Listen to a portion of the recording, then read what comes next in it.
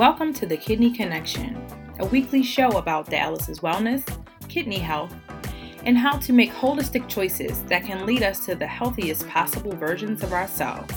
I'm your host, Ebony G., a registered nurse in Baltimore, Maryland. For more information and free resources to help you get started, please visit our website, www.lwapllc.com. I really hope you enjoy listening to this show, but just a reminder, this show is not a substitution for medical diagnosis and treatment.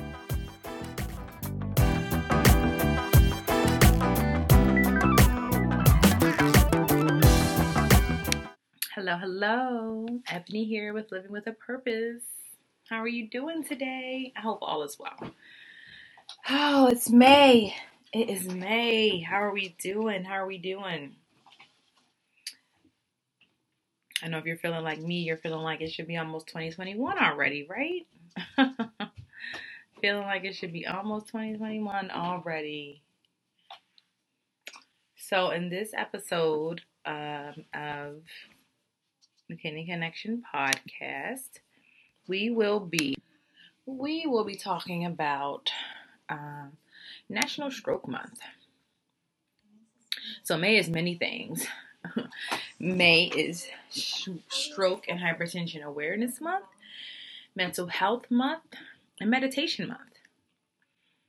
So we will be talking a lot about all of these topics, in usual Kidney Connection style. Just short topics to make you aware, 3 tips to make you think, and then, an action step or 2 to get you started. So for this episode, we will be talking about the fact that it's National Stroke Awareness Month. And in regard to our patients, I'm testing our patients' knowledge on the practical ways that they can decrease their risk of stroke. So if this is your first podcast and you're not used to following us, then I'll let you know that we teach kidney health in a way that is not the typical way that you would hear about it. And we incorporate 6 concepts of wellness. So we address physical, emotional, social, environmental, spiritual, and intellectual wellness on a whole to pour into, our kidney and overall health and wellness.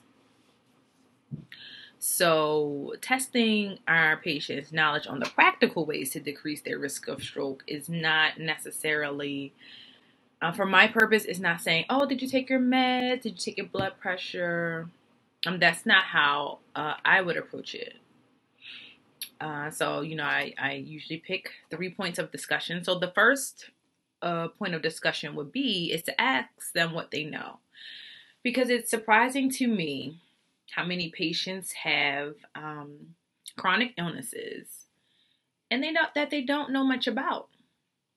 They don't know much about their illness. They're told they have it and that this medication will help you, but they are not told much about the illness itself, which I definitely just find, astounding at times. So ask them, what do they know? And see if they say anything other than, yeah, I have high blood pressure and I have to take this medication. Because ideally, if they're, deeply aware of their condition, then they will talk about some of the other things that we're about to discuss. Like for point number 2, if they don't have any kind of chronic illness already, and you might be coming across them in a different space other than treatment, you can ask them, what are their risks, right? Because if you ask them what they know, if they have, it's going to be 2 different answers if they have hypertension or some other risk of stroke or they don't. It's going to be slightly different, but it's also going to be the same, right? Because what we're really driving at in the practical ways is that they understand that their lifestyle habits and behaviors and what they're doing there with those routines are impacting their risks of developing the chronic diseases, which is directly related to the risk of stroke that they have. So, even whether they have that chronic disease or not, the baseline points are the same. So, ask them what they know. If they don't have any chronic diseases at this time, ask them, do they know what their risks are? Do they drink? Do they smoke? Do they work in high stressful situations and they are not coping and processing effectively? Are they overweight? Are they obese? Do they emotionally eat? Do they have social and emotional support? Are they, reviewing things that they might be potentially at risk for and finding solutions for them? All of those are examples of, just little things to think about. If they're not telling you that and they're not verbalizing that to you, then that tells you that that's not even on their radar. It's not even on their radar. And then the third tip that I have is, what are they doing about it? So obviously, if they can't tell you, then they're not doing anything, and that's a problem. That's a problem. They're not doing anything to mitigate their risks. So then that's where we as nurses, as educators, as advocators come in. And we discuss those things. By this time, they might have told you a good little chunk about them. And like I always say, us as nurses, we don't have long to touch our patients. We don't have long to spend with them. So the time that we do spend is very important, that we're also getting done what needs to get done, and we're also feeding them with the education that they need to make better decisions and choices about their lives. So then we would just help them, and guide them about what they need to know to help them to know what to do about it. So if it's stress management, maybe, I don't know, your office has some stress, management resources, or it'll just be, we have to kick in that intellectual wellness muscle, right?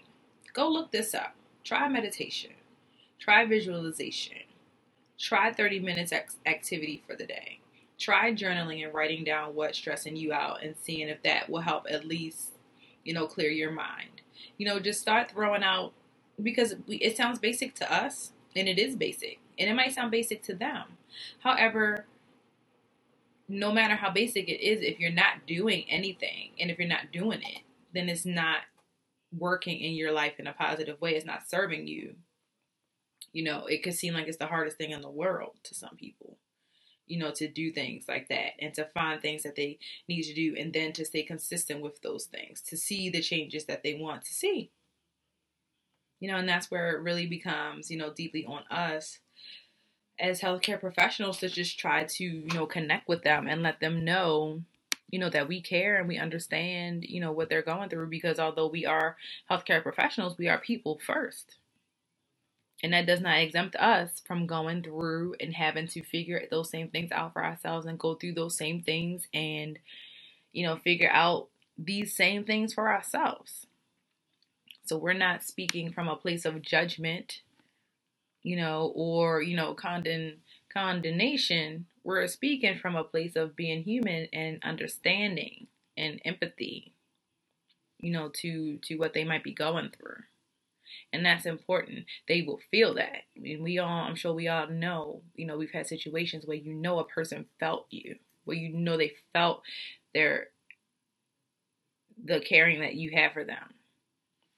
So that is just, like I said, just a quick blurb today on, testing our patients' knowledge on practical ways to decrease their risks of stroke.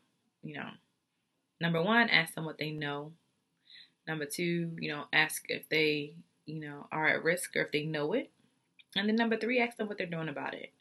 And in any of those, conversations, to encourage and uplift and pour into them, what they don't know. And it might not click right away, and it might not make them get into immediate action, but hopefully it will just spark, some type of awareness and thought in them of, some other things that they maybe could be doing, for their own benefit and their own health. So thank you so much for joining me today. I also hoped, this served as just a reminder and a nugget, for whoever's listening, for you all that's listening as well. I know it always serves as a nugget for me because, as I always say, we learn in layers. And a lot of times we forget, key components of things that we do want to remember and carry on. So, and that's why I'm here, just to, encourage, remind, spark those conversations, spark those thought-provoking conversations with ourselves and others. So until next time, thank you for joining. Have a great day. I hope you enjoyed today's show. Please be sure to share this broadcast with family, friends, or anyone that you think could benefit from it. Also, share your takeaways from this show on your IG stories. Don't forget, use the hashtag LWAP. Check out the show notes for the resources and references talked about in this episode at www.lwapllc.com/blog. Thanks again. Talk to you next time.